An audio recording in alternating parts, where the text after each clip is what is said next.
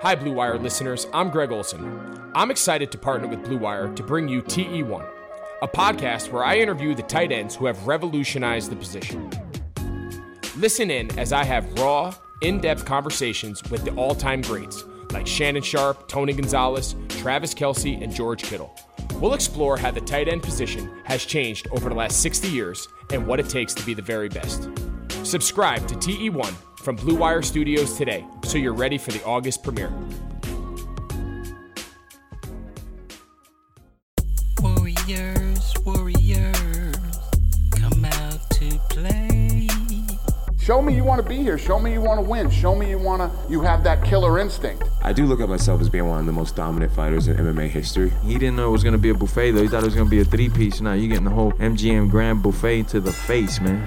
What's up, everybody? Welcome to the RJ Ringside. It's Heidi Fang here, and I'm joined with our boxing writer, Sam Gordon. We've got our MMA writer here, Adam Hill, and the producers in the house, Larry Meir, coming in strong here on this Saturday evening as we all have just watched UFC Vegas 6. We're going to break that down and also talk about the latest in boxing. But first, don't forget, we're brought to you by Deal-and-Bet Online, and you can find us online as well at ourreviewjournal.com/podcast to check out the show and subscribe wherever you're listening. So guys, let's go ahead, get into this fight that we just witnessed. It was a heavyweight bout, and next week we're going to have another one in this small cage, and we're going to talk about that too. But let's talk about the fight that we just saw. Alexei Oleinik versus Derek Lewis. And as I tweeted, I thought this fight was kind of like the heavyweight version of what Jorge Masvidal did to Ben Askren, but it just took longer for it to get to that point. Derek Lewis ends the fight with a flying knee and then a series of ground and pound follow-up, and then has a gold star post-fight speech, as we could only expect from Derek Lewis. So Adam, give me your first impressions of what you saw with Derek Lewis in the cage tonight. Yeah, I think everybody kind of thought this was going to be a weird fight going in, and that's kind of exactly what we got. I mean, Derek Lewis for the first 30 seconds of the first round was just unleashing blows, and it looked like it was going to be a very quick night, and he was going to get Oleinik out of there quickly. But then Oleinik did what he does. He just kind of hangs around. He'll take those punches, he'll get through them, survive them somehow, and then find a way to get fights to the ground. And he did that. He got the fight to the ground. He got it to where he wanted to go. And he said he had some sort of secret submission that he was going to try to use on Derek Lewis. Turned out he kind of did. It was like a weird front headlock. Derek Lewis called it the British Bulldog that he was trying to lock in there. And it didn't really look like it was doing too much. But Lewis said after the fight it was pretty deep on him. And then a lot of talk about the flying knee. And you mentioned the flying knee there. I don't think the flying knee landed. If it did, it kind of got him in the chest a little bit. What it did, though, is it got Oleinik kind of scrambling. And he kind of threw his arm out there, left himself wide open, and then right after the flying knee, right after Derek Lewis got his feet back on the ground, Oleinik was wide open and just got crushed by a right hand. And then I think about 150 right hands afterward. I lost count. It was insane, but just obliterated him on the ground, and that was enough for Oleinik, who was out of there pretty quickly. But I thought Derek Lewis did what Derek Lewis does. He landed big shots. He got himself in a little bit of trouble. As you said, made some new fans probably with his goofy post-fight interviews. But Derek Lewis does what he does. And I thought the biggest storyline coming out of this was that Derek Lewis looked like he was not only in shape, but talked about getting in even better shape for his next fight, which an in-shape Derek Lewis could be trouble for this division. Yeah, Adam. And he also now holds the record for the most knockouts in UFC heavyweight history. So this was one where you look at the style matchup going into it and you see the submission artist versus the knockout artist. So Larry, I mean, when you've been in the cage with others opposite you and you know that their style is completely different than yours, I mean, what does it say for Derek Lewis that he was able to accomplish what he did against somebody who's such a decorated grappler? I think Derek Lewis's strength attributed to not getting locked up in those submissions. But I mean, I'm sure he did a lot of work with a lot of high-level grapplers that were similar to Oleinik's style. With Derek Lewis, the thing that I always notice about him is he's constantly improving. He always looks better every time he's in the cage. And like Adam said, he wants to improve on his conditioning. Like a more in shape Derek Lewis is extremely scary. So yeah, I mean, he's one of my favorite heavyweights. He's constantly improving. He was scrambling. He was doing the right things, listening to his coach and the proper scrambles and stuff like that to get out of those the submission attempts. So Derek Lewis is definitely someone to watch in the heavyweight division, and I enjoy watching him.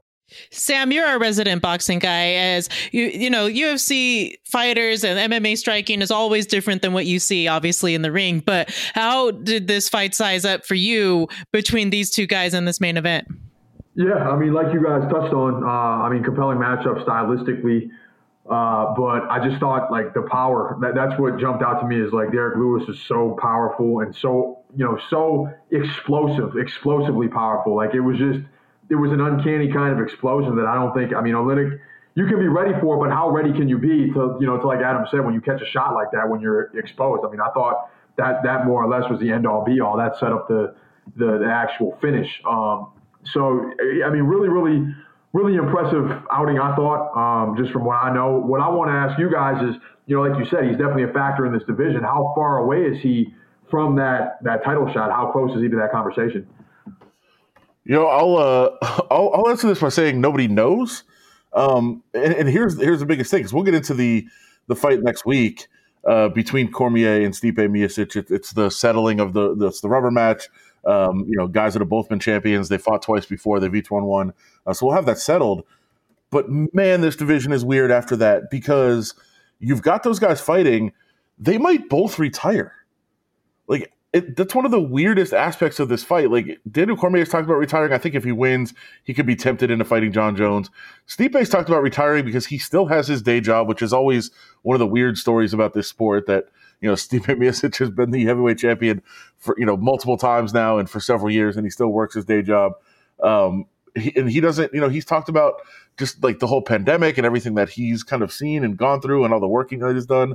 And he's like, I don't know where my passion is really for fighting anymore. So this division, after those two guys, is so wide open that it could be a kind of a mad scramble for who gets that shot if these guys both do decide to walk away after this. Yeah, and then you have Francis Ngannou there, who's right now, I think, very dominant in the division, and somebody that maybe, if there isn't a vacant title fight, that maybe he would get the shot first, or they have a fight between, vacant belt between Lewis and Ngannou. That might be something to see. So, Curtis Blades is still there. But John Jones plays a factor in it too if he steps up to heavyweight.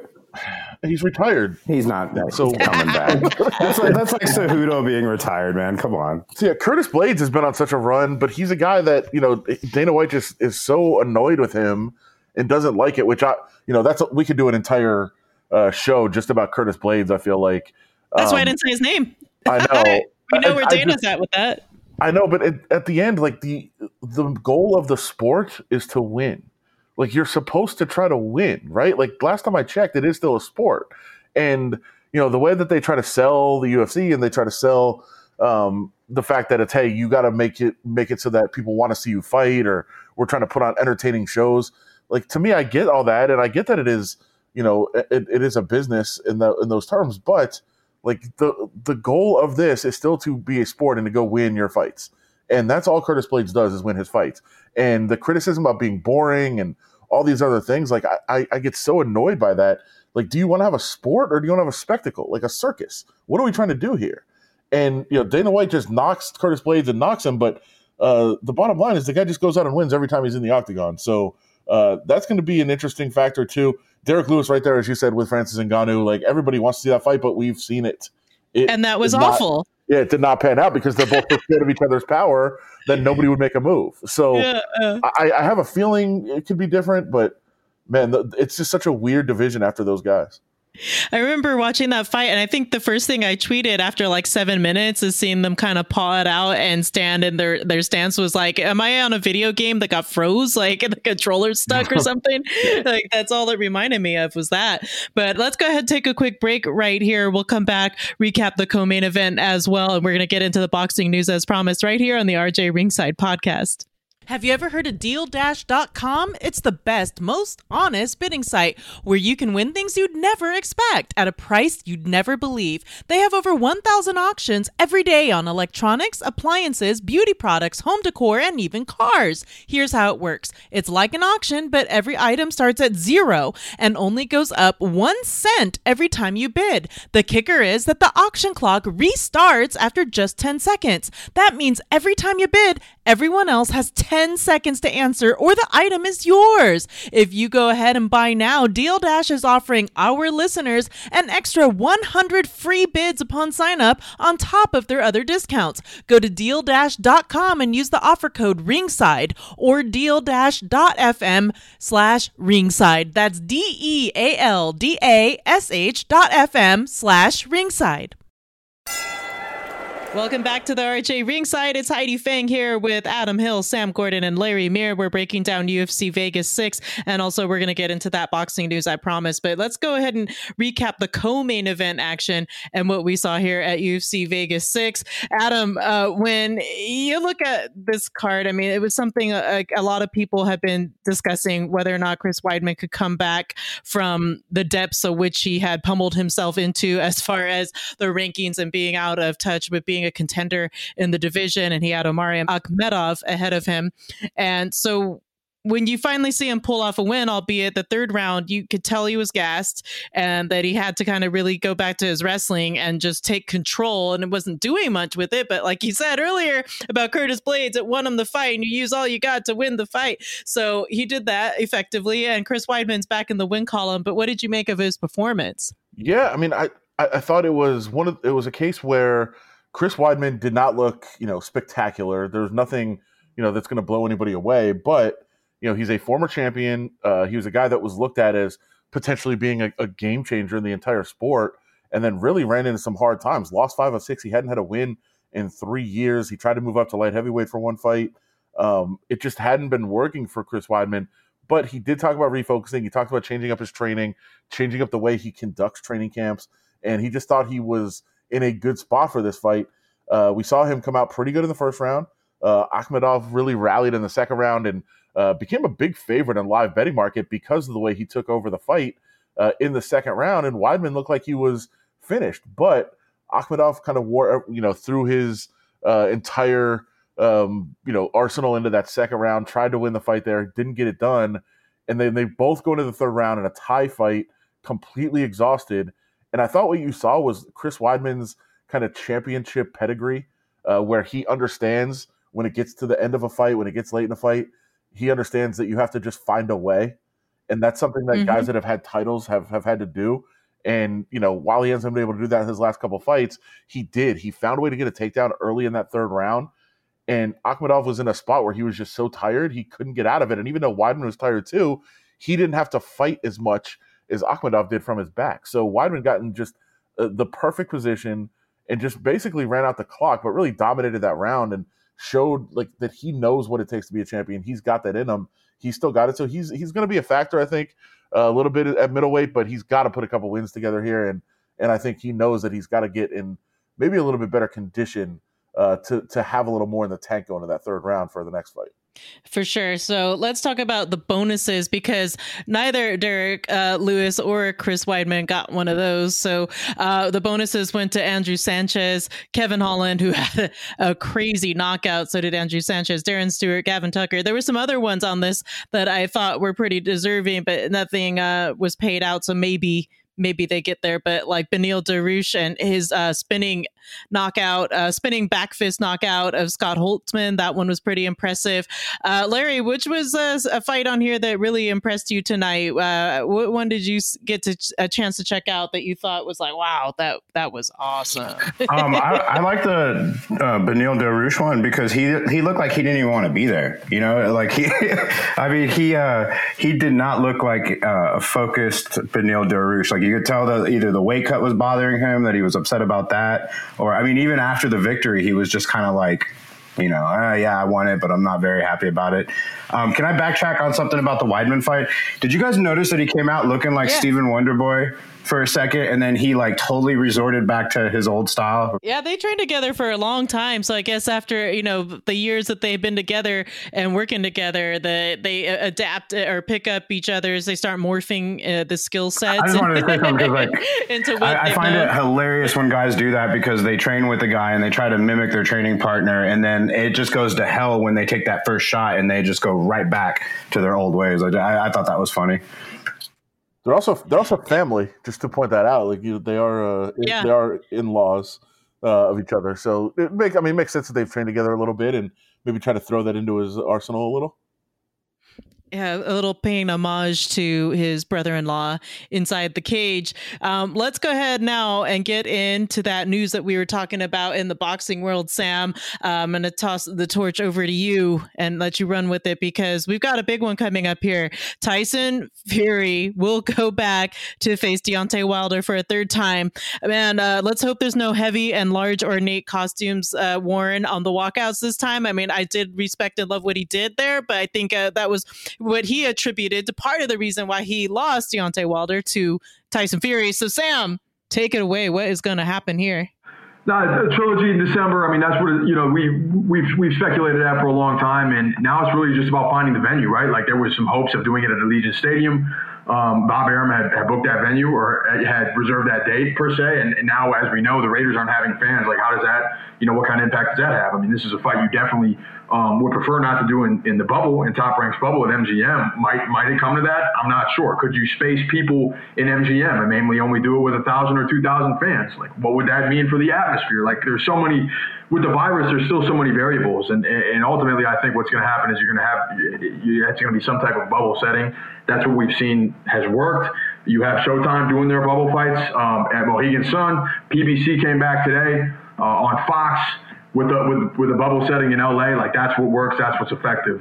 Definitely not an ideal situation, but that fight you could still do pay-per-view. You could still draw, regardless of what the venue is, regardless if there's any kind of fans there, you could still draw viewers. It's a trilogy. I mean, I think, when was the second one? In February now? I mean, it's been 6 months. It was supposed to happen in July before the virus hit. There's all this speculation about Tyson Fury and Anthony Joshua. They've supposedly agreed to fight next year. So it's about time, but it's just about finding out where now. Yeah, that and just the fact, like, if it doesn't get settled for December, it'll probably be sometime in February, right? Yeah, and then you have the WBC who wants to step in, and they're eager to get Dillian White out there against the winner of that fight, and he's been the mandatory WBC challenger for a while. What's going to happen there? How does that affect the supposedly Fury Joshua or what could be Wilder Joshua, depending on who wins? So a lot of moving parts right now, but hopefully there's some kind of light at the end of the tunnel. I mean, this feud's been going on for a really long time now, and yeah, it just, it's been a long year, long summer. It's good to have boxing back, and that's definitely one of the marquee fights that could really continue to draw some viewers and some attention to the sport. You know what's going to draw my attention is Mike Tyson and Shark Week. I don't know if you guys are into Shark Week, but I saw it there. Heidi, are you a Shark Week fan? Oh, hell yeah. I love Shark Week. What kind of dynamic do you think Mike Tyson's going to bring? Oh man, I don't know, but I hope he goes diving like into the water with the sharks. I want to see that. I want to see him like in a cage, like with one of those cameras on his head and just like reacting to what he's seeing down there. I'm not participating in this conversation because I hate Shark Week. You're crazy. It's not because the sharks are great. Like, I get it. The sharks are fun. You get to watch all the sharks. I was done after the Michael Phelps thing. Like, they hyped Michael Phelps against a shark for like 6 months, and then he swam against a virtual shark. Like, put me in the water and let's go. Like, what are we doing? So they're probably going to say like Mike Tyson's going to box a shark or something, and then they're going to have like a computerized shark. Like, enough of this. I don't want that. He's going to bite it. And for those who don't know Adam, like, he does not like to watch anything that is made up. So he will not watch like a Sharknado, for instance. Hold on, I did watch. That wouldn't happen. I do like Sharknado, but I don't. Oh, I thought you didn't like to watch things that couldn't happen in real life. So you think a Sharknado could happen in real life? What number are they on now? I think they've had 4. Yeah, 4 was the last time I was aware of. I mean, that's more of a neither am I. Like, I don't like things that can't happen in real life that like take themselves seriously. So like Okay. Star Wars, Star Trek, those things they can't really happen, so I won't watch them. Like science fiction things, but things like Sharknado, which are obviously just for comedy and they're like not pretending like it could really happen, I'm in for that. Did you cry? Did you cry at all during any Sharknadoes? No, definitely not. I laughed hysterically the whole time. So it was stupid. It's the dumbest things ever. The ending of the first one is the most epic thing to ever happen on Shark Week. It was just, All of the endings. The endings are just great every time. One more bigger nonsense. Oh man. So Sam, let's get back to the boxing news. I wanted to ask you if there were anything else right now that we should be aware of, like as far as big matchups, anything else going on in the ring that we haven't caught up with since the last time that we spoke. Yeah, I mean, I guess the big one would be, local Sean Porter is going to be back in action August 22nd in a title eliminator against Sebastian Formella. Last time we saw, Showtime Sean was against Errol Spence, and we know what kind of matchup that was. That was arguably the fight of the year last year in 2019. So, is Sean Porter still a contender in this division? I believe so. I believe he can still challenge for a world title. He's not in that Errol Spence, Terrence Crawford class per se, but he still is one of the top in the division, and he's going to have another chance to prove that and get back in that title conversation in 2 weeks, August 22nd. And then I want to take a second real quick. Minneapolis native Jamal James tonight with the captures the WBA interim welterweight title on that PBC card, headline the PBC card in LA with a unanimous decision over Thomas DeLorme.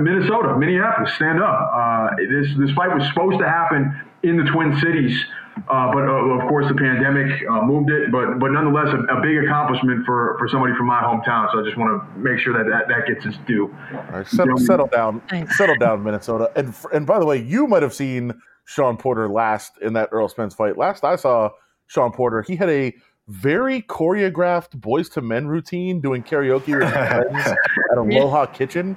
Very impressive. Very impressive. I didn't know he had that in his bag. Oh yeah, it's very. You know what?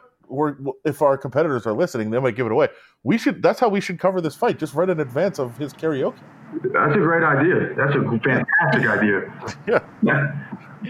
And speaking of hometown guys, Adam, we had a Las Vegas go into the cage, Justin James, and there was a lot of hype behind him. And I just wanted to recap that fight because it's one of the guys that trains locally here at Extreme Couture, and he stepped in there tonight, and he had a lot of steam riding off of his quick UFC debut, but this one didn't pan out so well for him tonight. So, Justin James takes a loss, but I mean, I think the fight itself, he showed a lot of heart in there. But like I mentioned earlier, one of the people that he was fighting, that was Gavin Tucker, got a bonus tonight for that performance. So, what did you make of Justin James tonight, and when will he bounce back?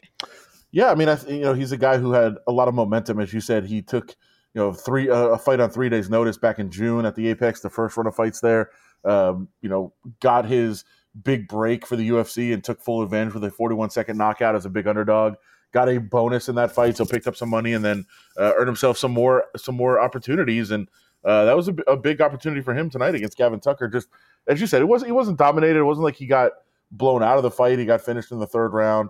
But I think certainly, he still has a little bit behind him, and he could say, okay, I got my UFC debut, I got the win, bounced back, I was able to go into a third round, I got the loss, but at least I got some more experience, I got some more time in there in the cage. Remember, he only got 41 seconds in that first trip to the cage, so he's seen it a little bit more, he's got to experience a little bit more, and I think he'll be able to build off that. But it's always tough when you lose a losing streak. I think he had 5 straight wins before tonight, so you got to deal with the loss, but he's lost before and been able to bounce back, so I think we'll see him again soon. All right, so that'll do it for us here tonight on the RJ Ringside Podcast. We hope everybody here enjoyed the show. You can find us all on Twitter if you're looking for more combat sports coverage at Adam Hill LVRJ, at by Sam Gordon, and at Larry Mirren. I'm at Heidi Fang, and you can follow the show as well on the Review Journal website at reviewjournal.com/podcast, or wherever you're listening, just hit subscribe and follow along. We'll be here weekly with recaps for you guys, so make sure to keep watching and listening for our next episode. But for tonight, thanks everybody for listening.